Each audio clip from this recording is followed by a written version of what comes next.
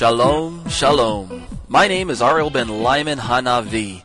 I'm delighted to hear that you are drawn to the Jewish root that supports the grafted-in branches. You know, Torah is central to properly understand and perform the will of Hashem, that is, God. It is crucial for us to understand theologically that the primary purpose in Hashem's giving of the Torah as a way of making someone forensically righteous only achieves its goal when the person, by faith, accepts that Yeshua, Jesus, is the promised Messiah spoken about therein.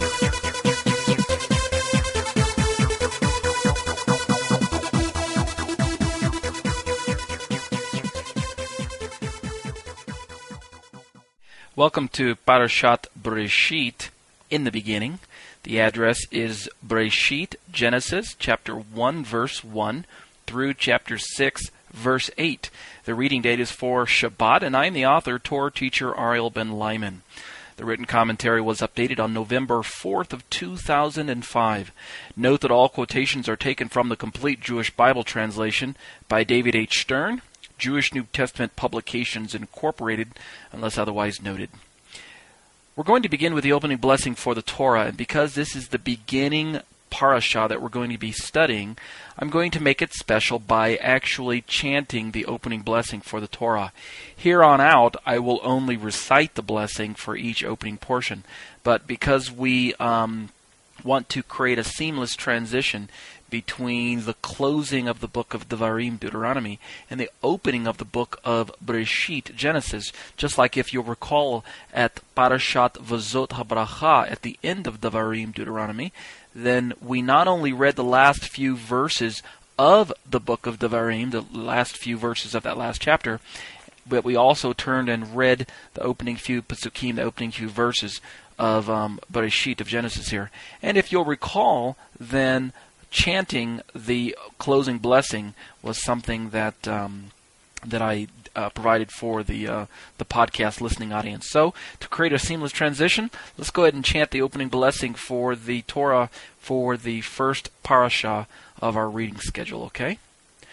Baruch atah Adonai Eloheinu melech haolam asher bachar banu mikol ha'amim v'natan lanu et Torato. Baruch atah Adonai noten ha'torah. Amen. Blessed are you, O Lord our God, King of the universe. You've selected us from among all the peoples and have given us your Torah.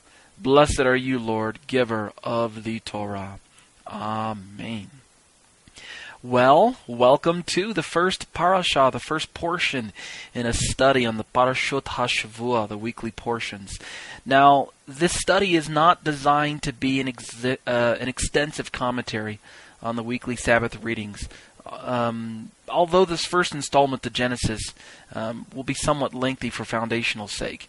Now, it's interesting that I say it will be lengthy because if you notice, the commentary is only 7 pages in written form, and we're probably looking at maybe 30 or 40 minutes in audio. Originally, when I wrote these commentaries, they were part of a Torah study that I had started when I was stationed in Seoul, South Korea, back in I want to say it was probably 98 or 99, somewhere around there, about 10 years ago. And what happened is the studies were generally maybe 3-4 pages long, so they were really just outlines that I used to help the group facilitate a study on the weekly Torah portions. Well, as it turned out, Hashem led me to actually start writing full-blown commentaries for each weekly portion, and that's why they started growing in length. And so this one is 7 pages in length, and I stated at the beginning that this is going to be longer.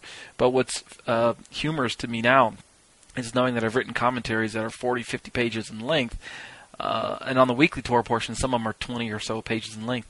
So, I stayed up here, this is going to be a little longer for foundational sake. In reality, in comparison to many of the other ones, this is actually quite short. So I went ahead and left that sentence in there. I debated whether or not I should even just take that out of the written commentary or not, but I thought I'd leave it in there for nostalgia's sake.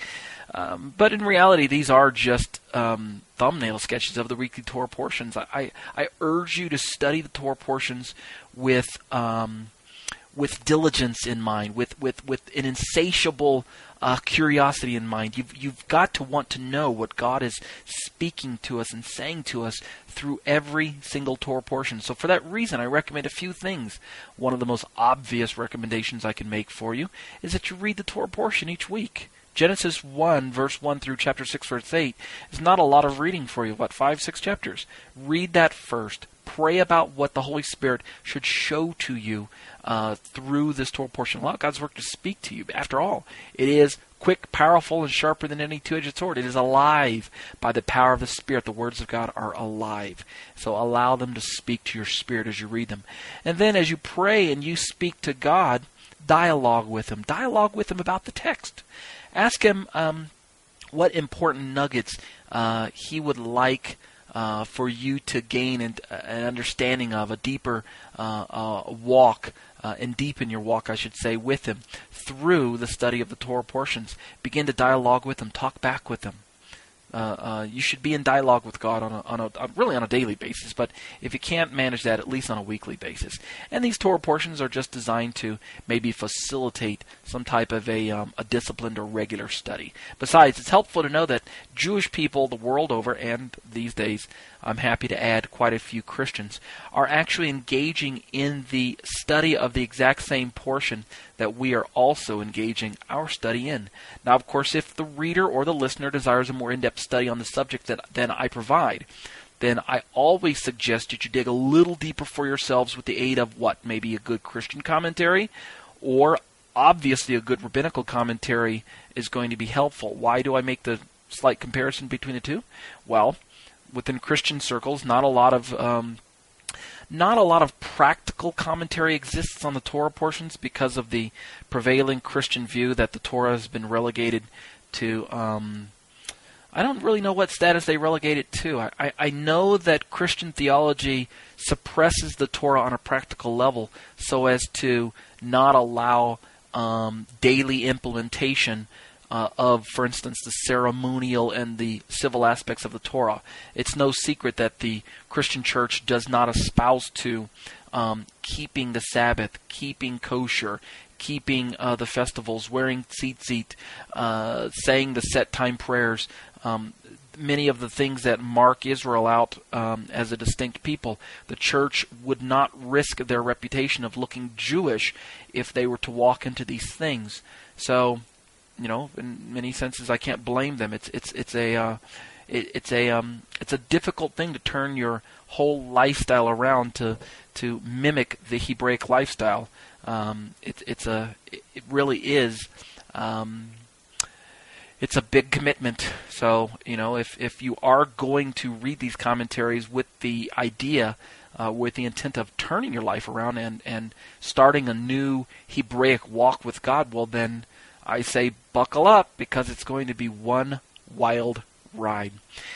At any rate, any additional biblical source that's going to cause the student to further investigate the truths of God's Word for themselves, I firmly believe is a good source. Whether Christian or Jewish, I don't really play favorites on one side or the other. Although, again, when it comes to studying the Torah for its practical application, you're going to find more resources on the rabbinic side than you are on the Christian side, unfortunately.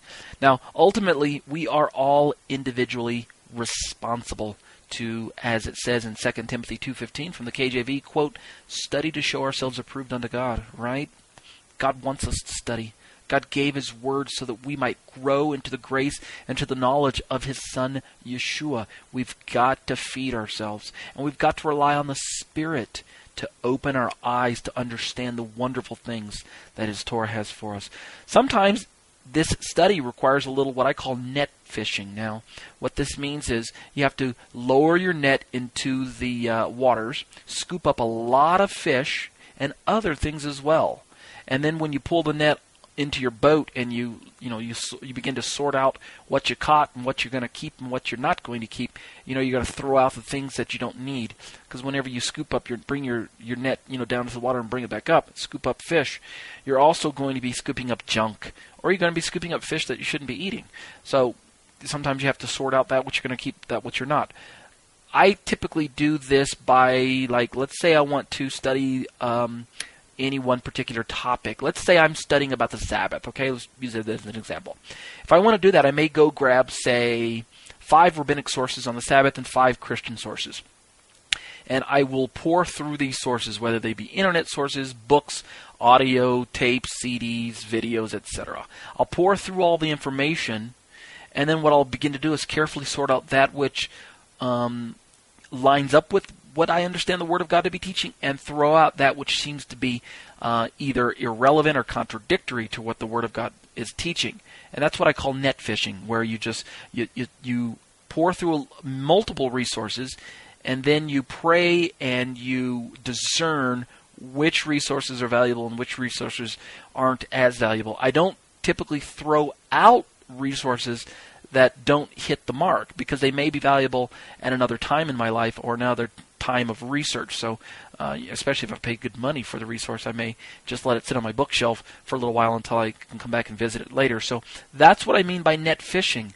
As a Torah teacher, I recommend that the student do some collective research on his own. Compile information from many different sources, again, Christian and Jewish, and then carefully pray about what is helpful for him to foster spiritual growth. And then, as I recommend, put the rest on the back burner for a while. And what I mean by that is use what's pertinent to you and check back on the other stuff from time to time.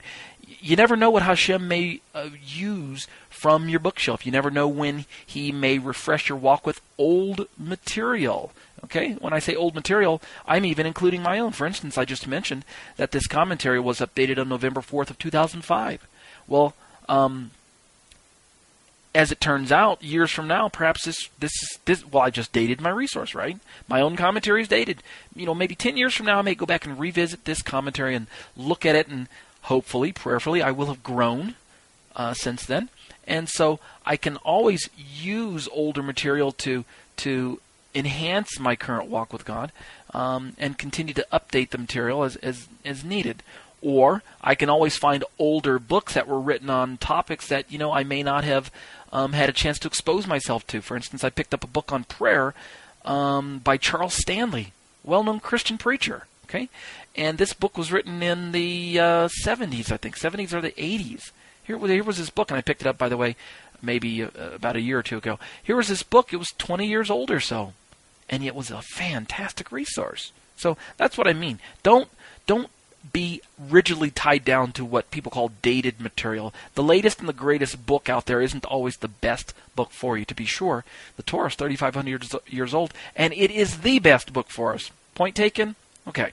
So, with that in mind, it's my desire that these particular studies that I write for the people will serve the reader in a somewhat balanced manner, not too simple, not just chicken soup for the soul, not just very clever maxims for people to kind of put on their refrigerator or something like that. But rather, I want them to be balanced. I want them to be not too trivial, but I don't want them to be information overload either. I don't want you to have a doctor's degree in theology or a master's degree in divinity to be able to understand what I write. I don't write for the scholar, but yet I don't write for the sixth grader either. It's somewhere in the middle, just enough to challenge us. So hopefully that's where I will hit the mark as I kind of use the shotgun approach and broadly fire out at my reading and my listening audience. That being said, it is my sincere wish that the Holy One will be gracious unto you as you sincerely seek a deeper, more meaningful relationship to Him, of course, through His Son and through the pages of His Word. Okay, something I'm also going to recommend as I do these studies is I recommend that you obtain the written notes to study with alongside of the audio notes that I'm recording week after week, the podcasts. How can you obtain the written notes? Very simply, go to our website at grafted.com. Click on the commentaries link right on the front page, and you can then navigate to the left and you'll see where it says weekly portions. From there, you will have access always to every single Torah portion in the 5 books of Moses. All 54 portions are contained there in PDF document, and that's to ensure that when you print it or when you view it on your computer, that it will always look the same worldwide, because the PDF document format allows for me to retain the formatting that I use when I write the original commentaries. Sometimes I include Hebrew words in the study. Sometimes some Greek or other languages may show up, or there are certain places where it's highlighted or bolded or italicized, and different colors are used and things like that, underlining, whatever it is I'm using to emphasize my point. By using PDF Document, which is Adobe program, and Adobe Reader is a free download, ADOBE, Adobe. You can do a Google search for it and download it for free, or you can click on the link from our own website. Anyway, download the Adobe Reader, and whether you're using a Mac or a PC, then you should be able to read my commentaries. And when you print them out, they'll look identical to what you're seeing on your screen. So I recommend you get the written notes. Go right to our website and gain them from there. Okay? That being said, let's move into the commentary. We're near the bottom of page 1, starting with the first paragraph entitled The Signature of God. The first few words in the Torah are so simple, yet so profound. In the beginning, God. We could leave it right there, and that's enough to occupy man's curiosity for the rest of his life. In the beginning, God. I grew up in a religious home, and I've always liked to visit other churches and other synagogues when I was growing up. I still do now to this day. Even though I'm in my 40s, I like to visit other religious institutions because I like to see what God is doing at other places. I can remember growing up listening to rabbis and preachers' sermons using the first 4 words of our parashah for this Shabbat of Bereshit. In the beginning, God. As I said, there's quite a bit to contemplate within that first pasuk, that first verse. And these godly men, they always told me that there's more there than meets the eye. And so that's why I'm fascinated by the first pasuk. In fact, some say that the opening phrase pretty much sums up the foundation and purpose for our existence. In the beginning, God. In these first 2 sections of my own commentary, I want to examine some of the details for the creation perspective, okay? Here we have it. In the beginning, God. Notice that were it not for this foundational starting point, then we humans would be left with very little direction in our lives. You see, unlike that of Hashem, our existence is finite. We are not infinite. We haven't existed from the beginning. Only God has existed from the beginning. We have beginnings, and we need to be able to trace our simple beginnings to something substantial. We need to be anchored in something that is beyond us, that is greater than us. And so we need to find ourselves at the beginning with God by embracing God, by understanding that God was there at the beginning, and God is the one who gives us our beginnings. You see, what I'm talking about is not necessarily confined to Christian circles. Actually, I found that even the non-believing scientists espouse to this fact by the presence of their various evolutionary models that all do what? They purport a beginning somewhere out there, the Big Bang. They can't simply accept that everything was always here from eternity past. They always seem to purport that, everything started from a simple state and worked its way to where we are now. The amoeba, evolved and crawled out of the primordial soup, and then it grew legs and it grew intelligence, and then I started swinging from trees, and now here I am sitting in front of my MacBook, recording this commentary, using sophisticated technological equipment from Apple, and this microphone that I have in front of my face. Wow, that's what the scientists want me to believe, right? That all of this evolved, but still, they cannot get over the fact that it had to start from somewhere. So there was this mass, and then it grew, and then it exploded, and blah blah blah, and on they go. Contrary to the scientific dilemma of where everything came from, when we read here in the Torah that in the beginning God, we have an authoritative groundwork laid. By beginning with Hashem, the authoritative groundwork is laid whereby we can honestly and truthfully begin to build solid purpose for our existence, even as meager tenants of the creation that God has placed us in charge of. To be sure, as we're going to soon find out, one of the primary reasons for man's creation was, in fact, to rule over the fish, the birds, the animals, and over all the earth. You can read that in Genesis 1:26. That's not the only thing we were created to do, don't get me wrong, but that is one of our primary functions why we were created. The earth was created for us. We are to rule over it, to subdue it, and to to master it. Not to harm it and to rape it and to pervert it, but God gave the earth to us. Now, modern scientists, again, would like for us to reject the idea that there is a higher power other than ourselves, someone that we must ultimately answer to for our moral failures or the decisions that we make from a day-to-day basis. The scientists who reject God don't want us to read these words here in the book of Genesis, because they want us to believe that we are all just some fantastic jumbled mass of preconceived amino acids that supposedly grew intelligence in the course of a few million years. They don't want us to credit our creation to the higher intelligence known as God, the super intellect who is in charge of everything. That's why they have their scientific I want to say ideas or theories that suppose that everything's 1,000,000 years old. Now, maybe, just maybe, the Earth is 1,000,000 years old, and that man's history is older than we suppose. It still doesn't matter whether. Now, I actually opt for a young Earth, just in case you're wondering where my position is. I opt for an Earth that's not much more than 6,000 or so years old. But there are some who say, you know what, the scientific data can't lie. If the scientific data shows that the Earth is 1,000,000 years old, then who's to say it isn't? I'm willing to admit that there possibly is 1,000,000 years of creation in front of us, but it's still creation. God would still have created it. I simply do not espouse to the fact or the theory that the Earth simply just evolved out of some big mass of soup. Bang, there it is. It doesn't work that way. I saw a clever bumper sticker the other day. It was a Christian bumper sticker, and it said, "I believe in the Big Bang Theory."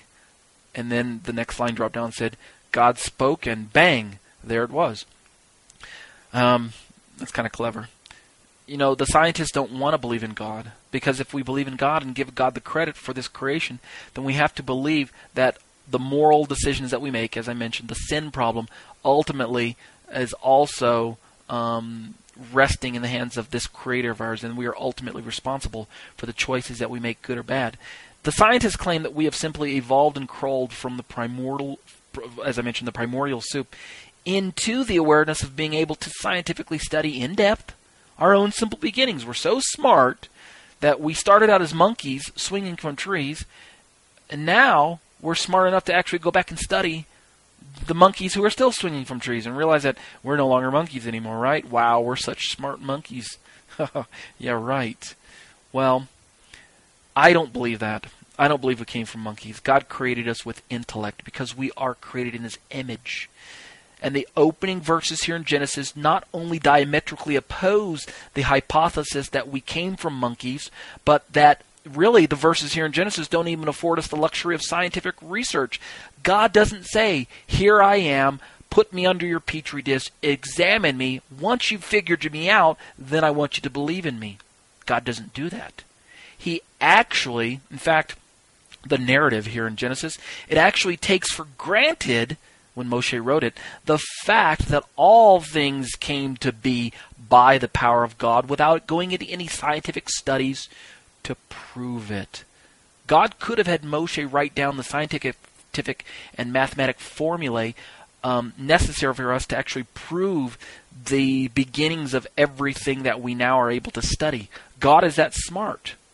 And He could have told Moshe, "Here's what I want you to write." Pages after pages of scientific data for us to study, and actually then go into nature and put our microscopes to work and realize that, wow, the Bible's right. But God doesn't do it that way. He just says, "In the beginning," Moshe writes, "In the beginning, God created the heavens and the earth." And then he goes from there. He doesn't even explain who God is. We're just introduced, kind of rather suddenly to this person called God. I like it that way. Beginning with Hashem changes our viewpoint from that of scientific observation to one of absolute faith, grounded in the Word of God.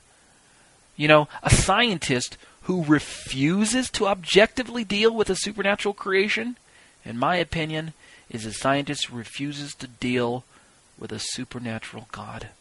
The creation is supernatural.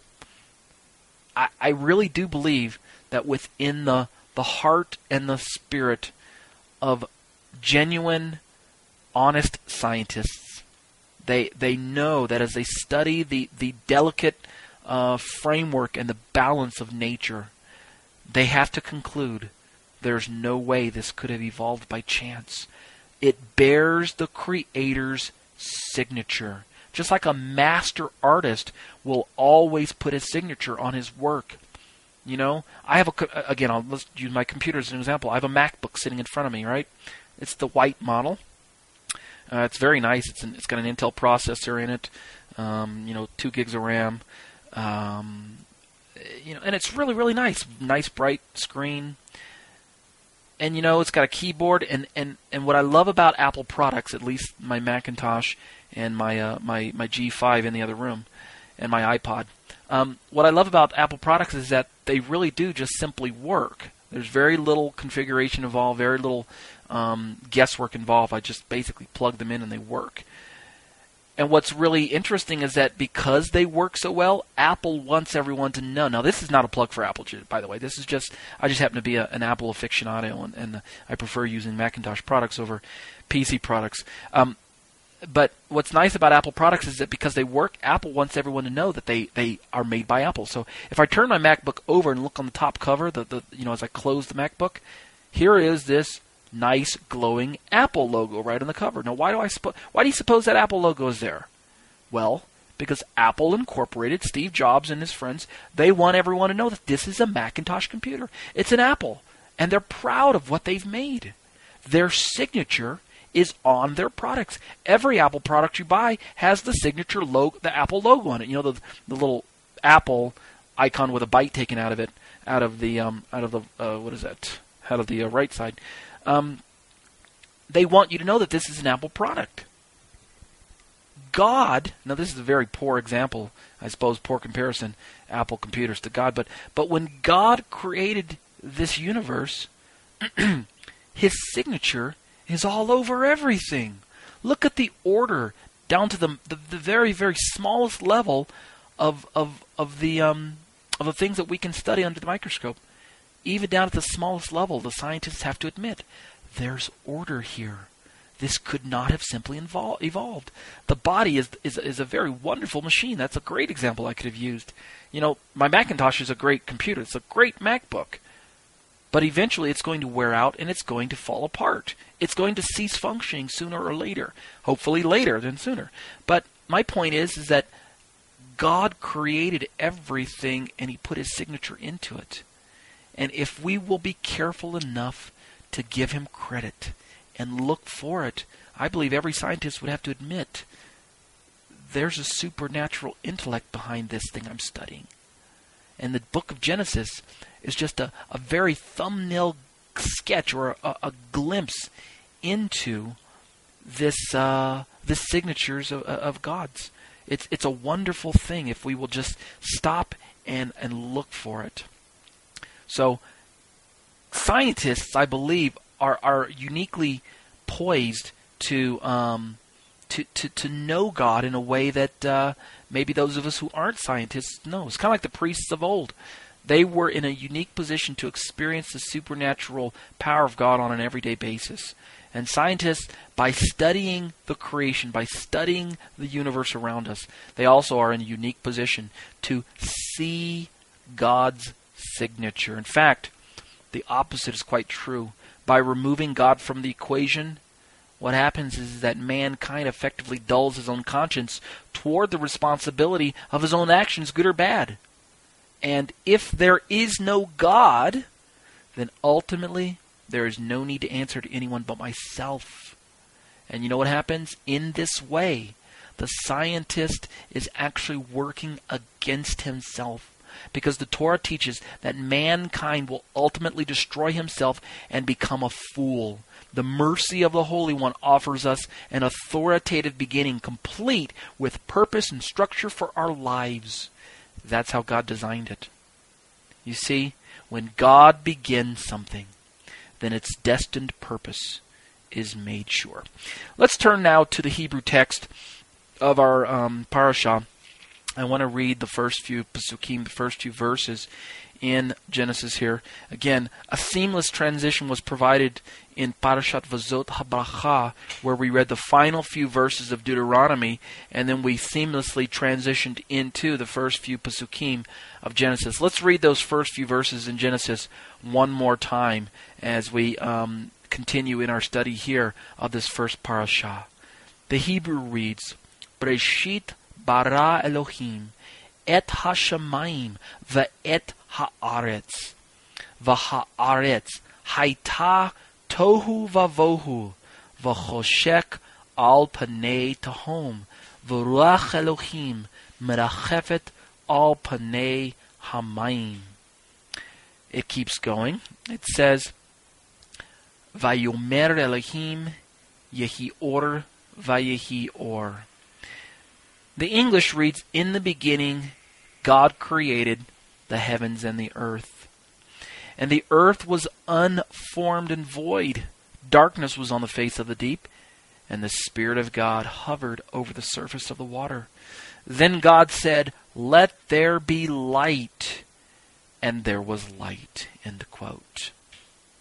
You see, unequivocally, we see the foundation of the universe spring forth not from some supposed Big Bang, not from some distant hum that just grew into a power or force.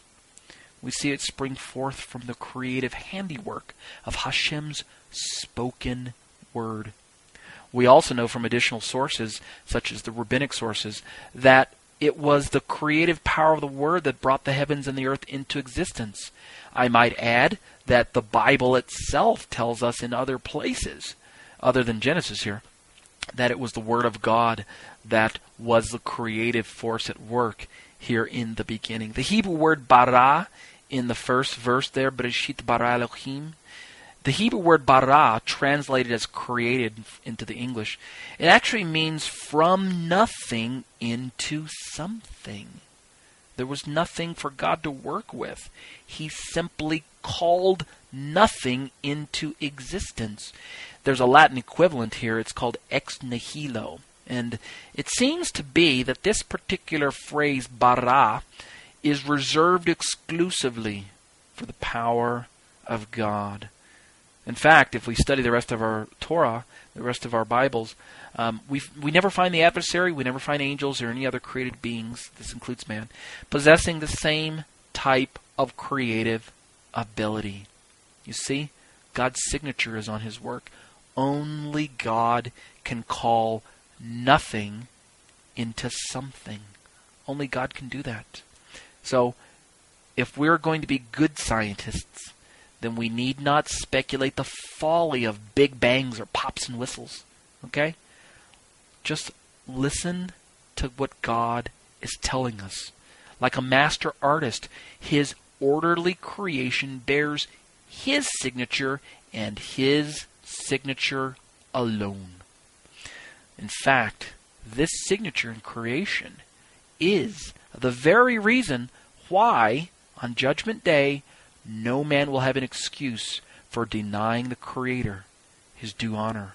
And the proof is actually written down for us in Romans 1, verses 18 through 25. I read a verse in part A from the Hebrew, Genesis 1, 1 and 2. I'll go ahead and read that again for you in both Hebrew and English, because we're going to look at one of the Hebrew words here that's particularly germane for our study. The Hebrew says, Breshit bara Elohim et hashamayim ve'et haaretz, v'haaretz hayta tohu vavohu v'choshek al panei tehom v'ruach Elohim merachefet al panei hamayim. The English is, in the beginning God created the heavens and the earth. The earth was unformed and void. Darkness was on the face of the deep, and the Spirit of God hovered over the face of the water, or over the surface of the water. Now I want to talk about this Spirit and its hovering. This next section is entitled Spiritual Power. The word translated hovered in the verse that I just read, verse 2 of chapter 1. In the Hebrew, it's merachefet. Okay? And the root word of merachefet is the word rachaf. This word rachaf, this verb, actually conveys a sense of shaking or moving or fluttering. It's translated as hovering in the passage, but according to the BDB, the Brown, Driver, Briggs, and Gesenius lexicon, shaking, moving, or fluttering are nuances of this word. You can look down at the bottom of page 3 to footnote number 1 to see what I'm talking about there. Fluttering, hovering. Sounds like a bird, yes? In fact, that is the idea behind this word, this verb. Fluttering is when a bird softly relaxes its flight to alight upon its young. You've seen a picture. You've got a nest. There's the young ones there. They've got their heads pointed upwards. They're chirping. They're waiting for mama to bring them some food. Chirp, chirp, chirp, chirp. They're just going away at it. And then in the distance, here comes mama bird with some food in her beak, and she's going to land in the nest. Well, she's not just going to come swoop down and plop down, because she might injure her young. So what she does is she relaxes her flight as she's coming in for a landing, and she hovers over her young birds, and then softly comes down gently, and then brings them their provision. That is the picture that's described by the Ruach, the Spirit, as He lovingly and closely broods or flutters or hovers over the newly created substance that God just spoke into existence. Isn't that a neat picture that's painted by this Hebrew verb, rachaf? Now, how is it that I understand, or how do I come to know that this is the nuance behind this verb? Well, this verb is found 3 times in Scripture, okay? And it's defined as hovering only one other time in the entire Tanakh. Let's look at Deuteronomy chapter 32, verse 10 and 11. Quote, He found His people in desert country, in a howling, wasted wilderness.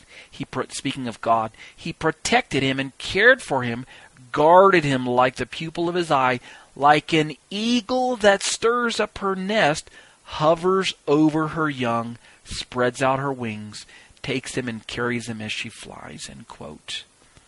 You see how this is described in this other pasuk here? The eagle who stirs up her nest, hovering over her young. This is a beautiful illustration of the protective power of the Spirit of God in relation to His children, Am Yisrael, the people of Israel, as they travel through the wilderness.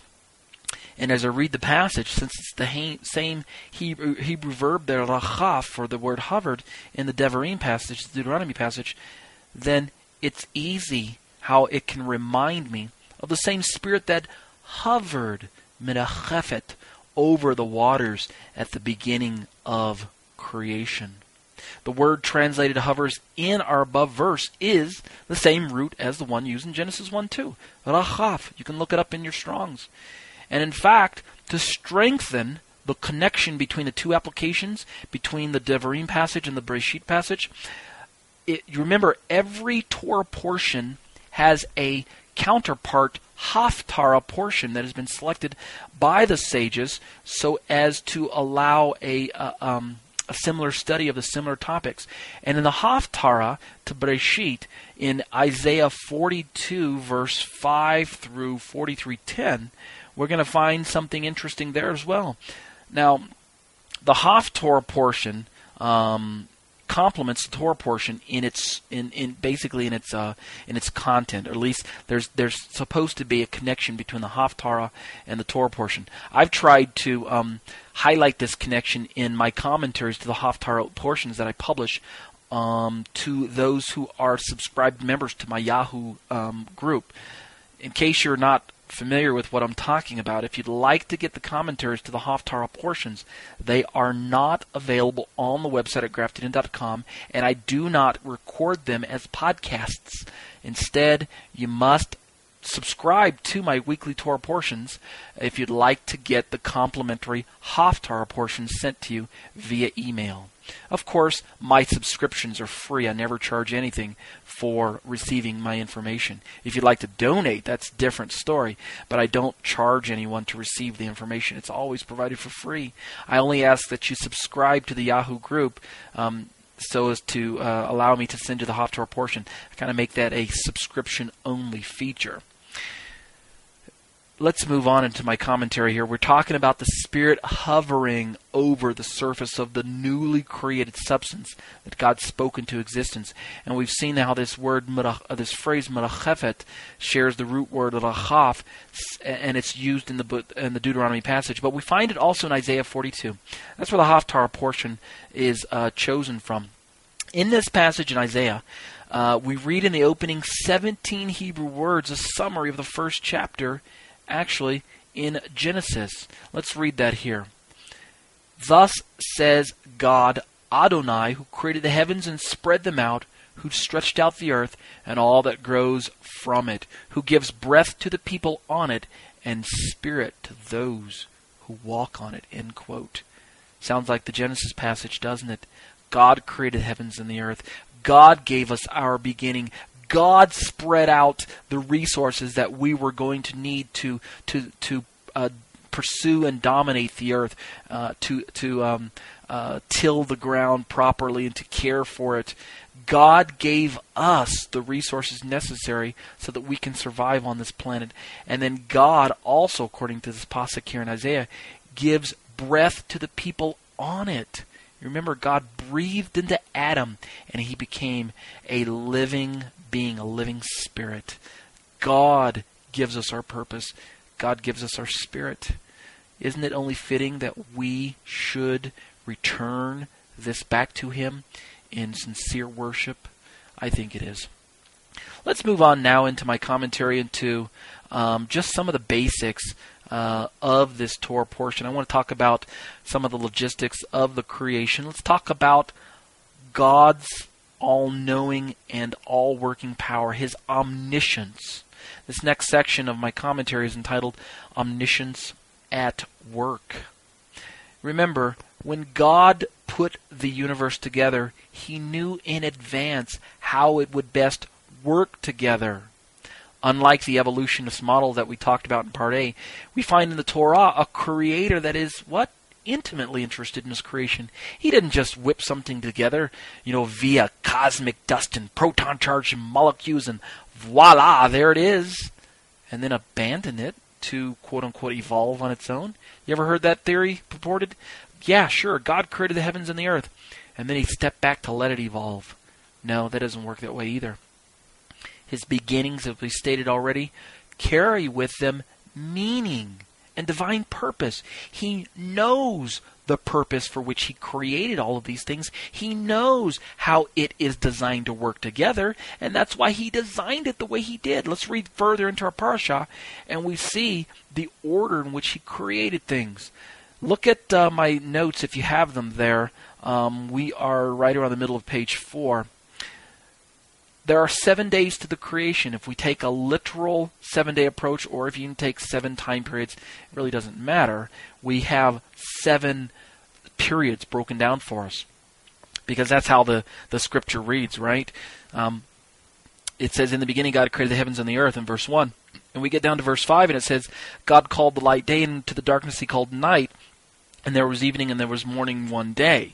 And that set where it says in the evening and there was evening and there was morning day 2 in verse 8, and there was evening and there was morning day 3, or a third day in verse 13, and on it goes. So we have this order. Okay, let's look at our parasha and see what he created on these different time periods. On day 1, light and darkness were created, first day. On day 2, firmament and sky, second day. Dry land, seas, grass, plants, and trees were created on the third day. Stars, planets, sun, and moon on the fourth day. Marine life and birds, livestock, and crawling animals were created on the fifth day. And then we have the crowning creation of male and female on the sixth day. Man was created. And then this unique day of rest, a time of rest and refreshing. The Shabbat was brought forth on the seventh day. Now, if we had time to study this in depth, we would find out that the sequence of events is not randomly initiated like the evolutionary models would suppose they were. In evolution, things just kind of happen by natural, what do they call, natural selection. Man crawled out of the primordial soup, and because of natural processes, he's going to need to fend for himself. He develops teeth and claws and whatever else he needs to defend himself, and then the other animals develop, and everything just kind of somehow came together by chance as the way it needed to be. No, that's not how it came to be. God created everything in a specific order. He created man to rule over that which he had created. And so he gave us the resources so that we could accomplish the tasks that he would give to us. Later on we see that when man is created, God places him in the garden and gives him instructions about what to eat and what not to eat, how to till the garden, things like that. Even after man sins and he's put out of the garden, the grace and the mercy of God are still seen in action, because the earth turns on its axis and it rotates about the sun at such the precise distance, and so that man can actually live and thrive on this planet and work the ground and bring forth the resources that he's going to need to survive. Man is given the means to eat and to provide for himself, clothing, shelter, eventually to go on to build cities and towns and things like that. God created us in a specific way. God didn't just throw it all together and hope that it would work together somehow, hoping and praying that the evolutionary process would somehow work itself out in the survival of the fittest. No. Everything is done with a super intellect at the helm. God is the master architect. Our galaxy is not just spinning along, drifting through the universe with no one to chart its course. Our Lord, the Lord of hosts, Adonai Tzvaot, he was there at the birth of the universe. And when all is said and done, he will be there when it comes to an end. And guess what? From beginning to end, people, he is orchestrating every minute detail. God has not turned his back on us. God realizes that we walked away from him. And so from the beginning, God set into motion the necessary factors in our history so that we can find our way back to the garden, back to God. When all of his creation has run its chosen course, God will be there to facilitate another new beginning. We don't know exactly what that looks like. You can read the book of Revelation and speculate. But God will be there. God will never, ever leave.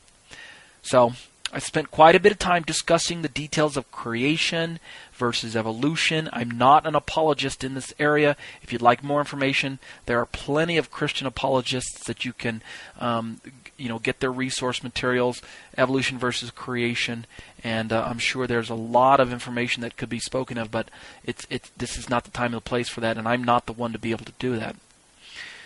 But I've spent enough time here in my commentary to give us a framework for understanding that we should choose creation, that we should choose God. And you know what? The consequences of choosing the wrong system can be detrimental. If you choose God, it can mean life. If you choose other, it will certainly mean death. However, believe it or not, all of this talk about the creation and evolution, that's actually not the primary thrust of my commentary. I do want to talk about sin, but I want to briefly talk about the decision to sin from our first parents, and I want to talk about it from a different angle. So this brings me to the second part of my commentary, man's choices. Let's talk about the fall. This next section is entitled The Fall. It's no secret that the first unfortunate sin of our first parents, Adam and Eve. Adam and Eve are Adam and Chava. It's no secret that what they did affected everyone else, because their choice left an indelible mark on all of mankind that followed afterwards. They are the parents of humanity, and what they did in the garden, in their disobedience, has affected every man, woman, and child, boy and girl, down to this very day. Jew and Gentile, it does not matter. We are all a part of Adam and Eve. And this mark that we bear, a mark which only Hashem himself would eventually be able to remove, cannot be denied. There's a huge discussion within Christian and Jewish circles, a debate over the original sin issue. You know, are we born with sin, or do we just derive sin after we're born? Is it something that we do, that we choose, or is it something that we're born into? Ultimately, it doesn't matter, really, whether we're born with it or we choose to sin, because ultimately, the Bible tells us that all sin. We all choose sin. Eventually, we all become sinners, given enough time. So I suppose it really doesn't matter, even though if I had to choose, I would opt for the original sin as seen through the eyes of the Christian camp, where we are actually born into it. The rabbis don't like to believe that we are born with original sin, because that would suggest that God's creating, of new people, bringing new souls into the world, why would God bring defective souls into the world? The rabbis just can't fathom that. Thus, we have a clever saying that we recite in the prayer book during Shacharit prayers: Elohai neshama shenatata bi tohorahi. The soul that you have given me, O Lord, is a pure one. And so, this notion of original sin is upsetting to the rabbis. Well, the sin of eating of the forbidden fruit of chapter 3 in Genesis, of our Torah portion here, it was not just some trivial mistake made on the part of innocent children. I don't think so. I mean, sure, the adversary launched a well-thought-out assault. He attacked the weaknesses of the first couple's flesh. He attacked their eyes and the pride of life. He actually, if you think about it, and this is kind of a preacher's homiletic explanation of 1 John 2:16 that I heard one year. I think it was probably Jerry Falwell, the late Jerry Falwell, who brought this sermon. But basically, the adversary attacked our first parents through the lust of the flesh, the lust of the eyes, and the pride of life. And of course, that's taken from 1 John 2:16. And I think it was a very well put together sermon. I don't have time to recreate it here for you in my commentary. But I believe that there's a little more to the sinful transaction in Genesis than meets the eye. Okay? So let's study it. In order to see it, then I am going to conduct my own sort of hidden teaching, or my own sort of sud teaching. The word sud is a Hebrew term which refers to things which are hidden, or things which are not easily seen. The rabbis actually derived 4 different ways which to approach our study of Scripture, and we've got a clever acronym to help us remember what those 4 ways are. The acronym is pronounced Pardes. It's formed from the PRDS,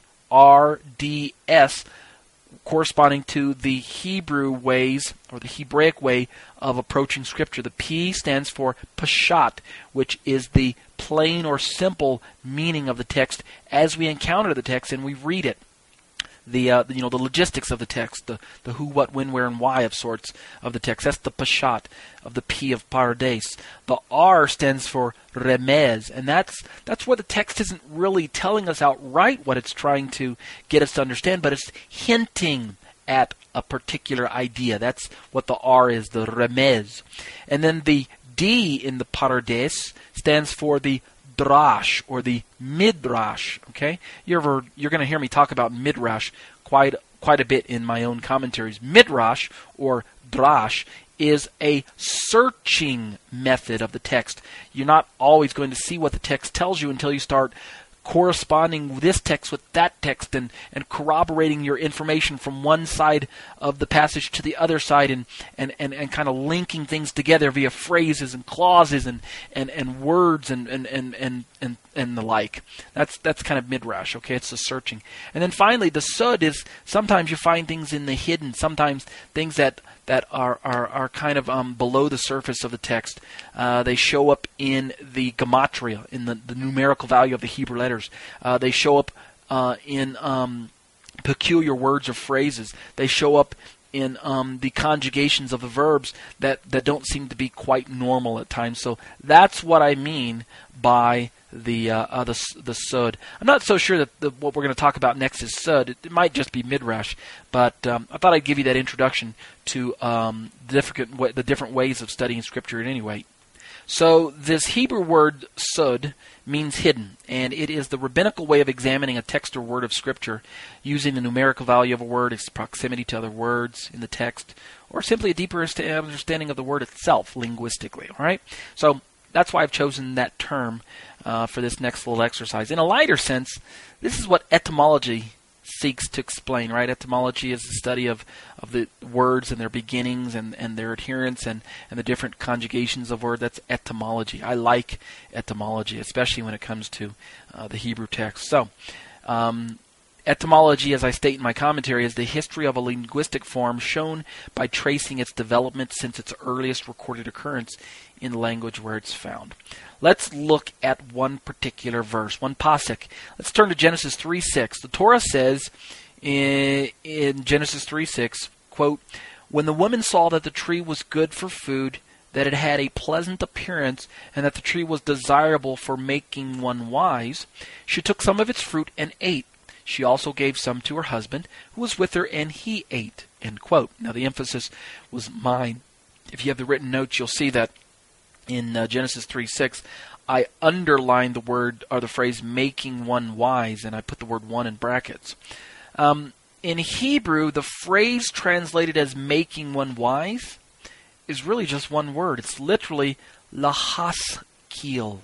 Okay, and the phrase lahaskil stems from the Hebrew word sakal. Okay, or sakal, I believe. Yes, sakal. Now, this word, this verb, sakal, in the phrase that we have, lahaskil, it's actually conjugated into a different form. Do you know what I mean when I say conjugation? Let me just look up a dictionary definition of the word conjugate real quick for you, because some people ask, and I've explained it in my own terms, but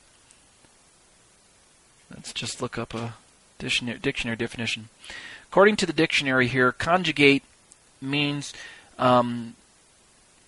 it means to give the different forms of a verb in an inflected language as they vary according to voice, mood, tense, number, and person. So that's what conjugate means. All right, now you'll know, and the next time you ask me, you can take the definition that I gave you as straight from the dictionary. But this verb here, sakal, is conjugated in what is known as the he-feel stem. All right, now let me just pause and explain this conjugation from a Hebrew. The Hebrew language, or Hebrew verbs, find themselves conjugated into 7 main different forms. Okay, we go from like a simple form down to more complex forms, where the verb goes through those inflections, mood, voices, tenses, etc. Look at my footnote to number 2. The he-feel, according to the Blue Letter Bible Tools, and there's a link there. If you have the written notes or if you're looking at this online, you can actually click on that, and it should take you to the Blue Letter Bible Tools. The he-feel stem in the Hebrew, the conjugation form, is defined as usually expressing the causative action of the simplified call stem. All right? Call, Q-A-L, is the simplest form that the verb will find itself in. In Hebrew, this usually is in the past tense, meaning it's a perfected tense verb, past tense. It's a completed action. So the he-feel of the call in that version, the call he-feel, the simplified he-feel stem, according to our example, they get 3 examples. He ate. He caused to eat. He fed. That's one version. He came. He caused to come. He brought. That's a second example. Or he reigned. He made king. He crowned. See, those are call in the he-feel. That's the first part of the definition of what this verbal stem tries to convey to its English readers. He feel, according to the second part of this definition, is often used to form verbs from nouns and adjectives. And they give you some examples here. In a noun or the adjective he feel, we have example number 1, ear to listen, or lend an ear. It's a Hebrew idiom. He has an ear to listen. He lent an ear. That's what it means. Or the second example, they said far to remove oneself. That is to say, to put far away. That's what the idiom means. And then they give you one third definition of the he feel. They let you know that some simple verbs are found in he feel. And then they give you an example: to cast, to destroy, to get up early, to explain, to tell. The particular he feel form accounts for 13.3% of the verbs that are parsed in the Tanakh, and that's according to the Blue Letter Bible Tools. So this phrase, making one wise, lahaskil, comes from the Hebrew verb sakal, and in the form that we read in the sentence there, lahaskil is actually a conjugation of the word sakal. And so it's in its he feel stem, and it generally causes the subject to become something that they previously were not.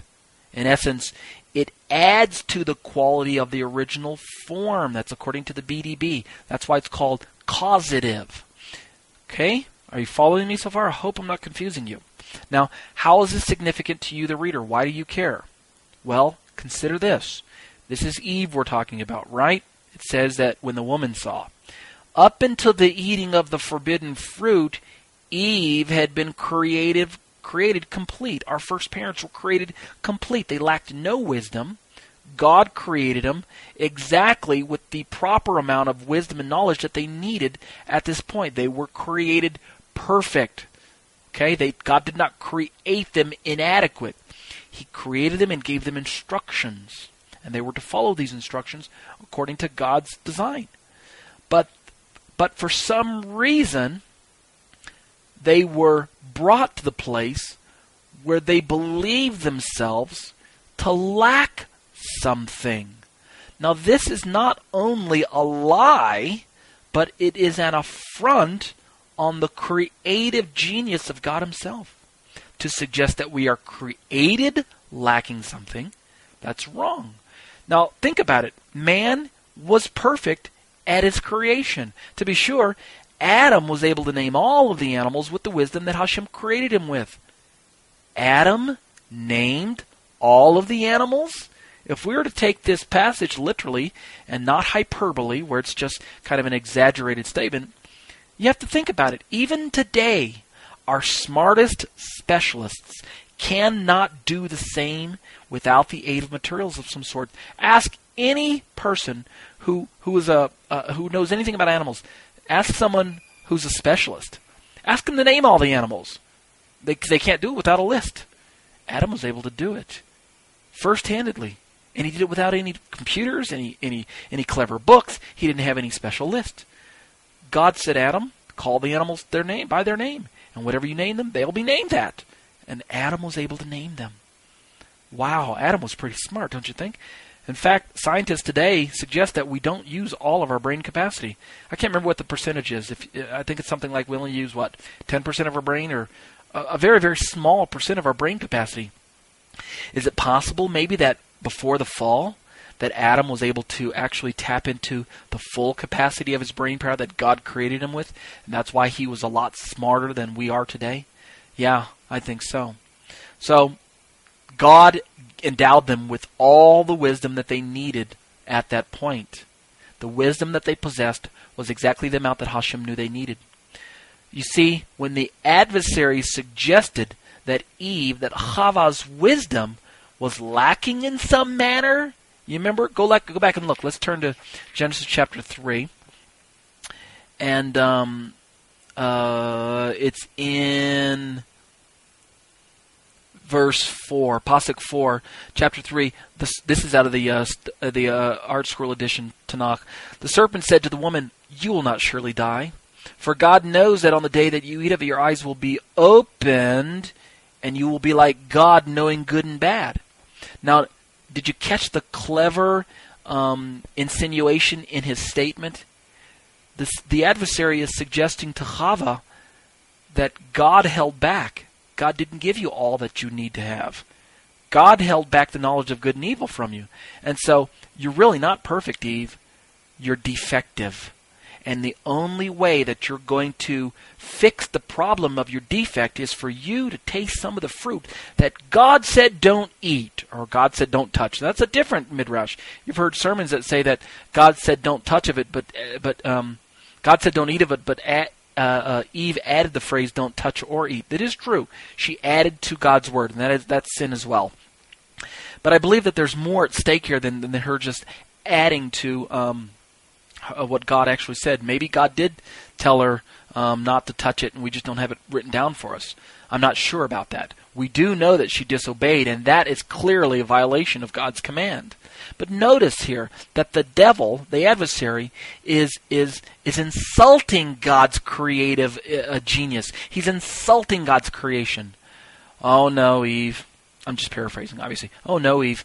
Nope, you're defective. You've got a problem.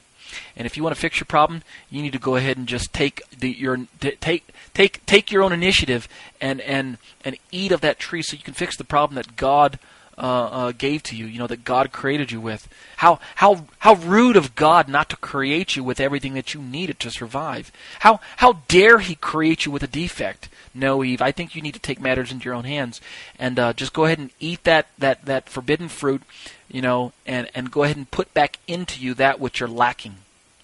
Are you beginning to see it here? In other words, how is it that the devil was able to trick Chava into thinking that the tree would make her wiser than she already was to begin with? You see, by understanding today that she was tricked into doubting the providence of her Creator, I think we begin to understand why Hashem was so disappointed at the simple act of eating from a tree. Are you seeing it now? It is true that it was also blatant disobedience, but I believe that a primary mistake of the first couple was to mistakenly believe that in taking unto themselves a substance reported to possess wisdom, which they lacked, or which they thought they lacked, they could somehow improve on God's original design. The lie of the adversary. And you know what's the same lie today? The lust of the flesh, the lust of the eyes, and the pride of life. The adversary today is trying to constantly trick man into thinking that there is something greater out there awaiting man if he will just embrace the hidden wisdom, the Gnostic wisdom that the devil is trying to offer us. You can be like God, the devil says. Just do this, do that. And the problem remains when man listens to the lie of the adversary instead of believing that God has all the answers. Looking back at our first parents, quite simply, they believed, as the adversary did unknown eons earlier, that they could be like the Most High. That's, of course, lifted from Isaiah 14:14 from the KJV. What conclusions can we draw to our commentary today? Well, we surely know that there is a problem, and it was introduced way back in the garden. Let's talk about this, and let's also look towards the solution. This final section in my commentary is called Conclusion. We know from both the adversary's example as well as from the numerous examples of people that have been recorded in the Tanakh and in other places that equality with God is a serious offense. It's serious. God will not put up with it. Attributing power unto another created being, power that belongs only to the Most High God, is labeled blasphemy. Blasphemy. That's why the Jewish people, by the way, are so upset at the Christian notion that Jesus is God. How dare you attribute, they say, the power reserved to Hashem, the Holy One, Hakadosh Baruch Hu, how dare you attribute this power to a created man known as Jesus? They can't understand the mystery of the incarnation, that Jesus is 100% man. That's right. But he's 100% God. Let's talk about that a little later, right? The lust of the flesh. Remember, the adversary tricked Eve into thinking that this was good for food. The lust of the flesh, the sustenance that she thought it would add to her flesh, to her belly. The lust of the eyes. Remember, the passage says that it was pleasing in its appearance, this fruit, whatever it was. It was the lust of the eyes. These are bad enough temptations in and of themselves, the lust of the flesh and the lust of the eyes. I mean, just those two alone are enough to bring your average man down, right? In and of themselves, then, again, they're enough to really just wipe a person out. That's part of our problem today, is the lust of the flesh and the lust of the eyes. And because they're so bad in and of themselves, then we should strive to avoid them. But when we get involved with this third one, the pride of life. I'm playing with that passage in 1 John again, the lust of the flesh, the lust of the eyes, and the pride of life. This third one, the pride of life, remember what did the passage say? It is desirable for making one wise. The pride of man, the wisdom that man seeks after, making one wise. I think it's there that when that man really starts going downhill, when it's this third one that we're bitten by, these three sins are really bad. I mean, I'm not saying that these are the worst of the worst. I'm just making a midrash, okay? The lust of the flesh, good for food. The lust of the eyes, pleasant in appearance. And the pride of life, desirable for making one wise. Eve was in a bad position, and Adam was no better because he followed suit with his wife. He ate the forbidden fruit that he knew that God had commanded him not to eat. This means Adam must also have suffered from these same three temptations. I believe he knew. I believe he knew better. And so at least we could say that the woman was tricked. But Adam, what was his excuse? I don't think he had one. So, borrowing again from Isaiah 14, the Torah tells us that it was pride that brought the adversary down from his prestigious position of leadership. Remember, it was pride. The devil said to himself, I will be like the Most High. The adversary assumed or presumed or envisioned that he could be equal to God. No, the devil thought that he could be greater than God. This is a serious offense. Equality with God. It's not to be played with, people. You can also read Ezekiel 28 verses 1 through 19 for more about the fall of the adversary so long ago. Let's draw a comparison. The adversary gives us an example of what we should not endeavor, what we should not strive to have, the lust of the flesh, the lust of the eyes, the pride of life. We are to be satisfied with how we've been created. God created us perfect. And in our fall, in our fallen state, God still created us with the ability to come back to Himself. And how do we find God again? By looking to the perfect man that God has sent into our history. A man has been born from history. A man has been born among us from the lineage of Adam, who shares with us the substance that Adam has. He's human. But this man was endowed with the wisdom from on high. Let's turn to Philippians 2, verses 5 through 11. It says, quote, just in verse 6, it says, quote, though he was in the form of God, he did not regard equality with God something to be possessed by force. End quote. Who's it talking about there? Of course, the passage is talking about the man, Yeshua, from Nazareth.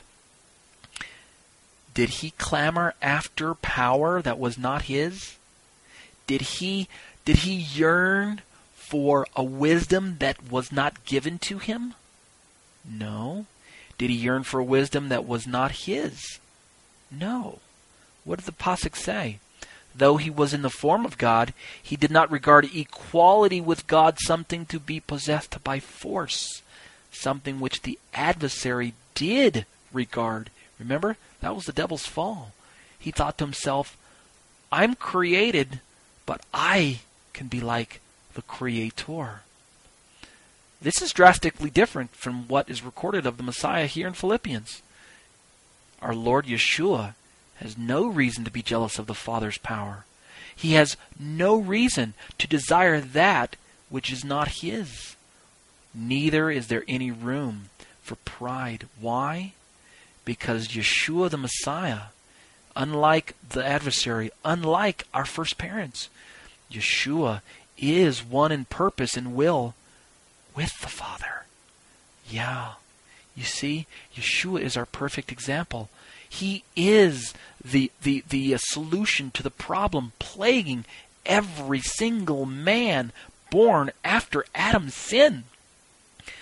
Our first parents would have done well if they could follow the example of our Lord Yeshua. Now, of course, I realize that that's an anachronistic suggestion. Yeshua came after our parents. But Yeshua's life example was the perfect one, even though his example is yet history. Hashem's ultimate plan would be demonstrated by sending his son to take on human form, take on the nature of humanity, and yet Yeshua chose not to sin. He did not reach for that which was not his, because it was his. The wisdom from on high was already his. He laid it aside to come to earth, and because of his obedience to God the Father, at his resurrection, he was granted that which was already his in the beginning, the wisdom of God. You see, Hashem's ultimate plan was not thwarted by the likes of an ancient snake. The adversary thought that by tricking our first parents, that he would ruin the plans that God had already planned. You know, the plans that God had already designed from the beginning when He created man. That there would be a perfect man who would redeem fallen man. God, in his infinite knowledge, knew that man would need a Messiah, need a redeemer. And so the adversary tried to stop that plan. But Yeshua succeeded. Hashem graciously, for our parents, provided a covering for their nakedness in chapter 3, verse 21. And He justifiably meted out the appropriate punishment for each of them in chapter 3, verses 14 through 19. In fact, God, in His mercy, even provided the first scriptural messianic prophecy, and He gave it to them right there in chapter 3, verse 15. He told them of a future descendant of theirs who would come and who would crush the seed of the serpent. He would crush his head. There would be enmity between the woman's seed and the seed of the serpent, but that ultimately this promised one to come would crush the head of the serpent. If we were to continue to read through the rest of the parashah, we would see that it's given over to the genealogies of the first family, chapter 4, verses 1 through 5:32. The ongoing consequences of the introduction of sin into the world, chapter 6, verses 1 through 7. And then the first murder in chapter 4, verse 8. We also see the beginning of God's continuing plan of righteousness established through seed. And this is in chapter 6, verse 8. But as we draw my commentary to a close, let me just say this. Since the Messiah has provided a more permanent covering than the animals that God provided for our first parents there in the garden, Messiah has provided us a more permanent covering for our transgressions than the animals could ever cover. Then we as believers today do in fact have an example that we can follow. We're not like Adam and Eve where everything is yet future. I'm speaking in the 21st century, and the Messiah has come. And He has made a way whereby we can resist the temptations of the adversary. And oh yes, don't get me wrong, the adversary is still at work. He's still up to his old tricks. And because he's older than any one of us, we don't stand a chance against him, except by the grace and the mercy of God and by the power of the Holy Spirit. The adversary is that ancient serpent, and he is still up to his old tricks. He is still attempting to try and get man to fall into the age-old lie of believing that we can be made wiser than we really suppose that we are. He still tempts us with the lust of the flesh, the lust of the eyes, and the pride of life. It's the same old tricks. And since as believers, this mind which was in Messiah Yeshua is in us, Since we have the mind of Messiah in us, read Philippians 2:15, then Philippians 2:5, we need not give in to the old lie of trying to be wiser than we really are, or wiser than we already are. We have been endowed with the perfect amount of wisdom from on high that God knows that we need. Okay? Hashem has mercifully endowed us with wisdom from on high, and we can be gracious and thankful for that. Don't clamor for more than God has given you. Expect the best, that's right, but let God mete it out to you. Read His Word and believe the promises that everything that He has planned for you is for your good. Don't believe the lie of the adversary. Let us live our lives in the richness of the truth of His Word. Amen. Amen. Let's close the blessing. Let's close the Torah portion with the closing blessing. I'm not going to chant it. I'll just go ahead. I'm not going to chant it. I'll just go ahead and read it, and then from here on out, I'll just read each opening and closing blessing. Okay. Baruch atah Adonai Eloheinu melech haolam, asher natan lanu torat emet v'chaye olam nata batochenu. Baruch atah Adonai noten haTorah. Amen. Blessed are you, O Lord our God, King of the universe. You have given us your Torah of truth, and have planted everlasting life within our midst. Blessed are you, Lord, giver of the Torah.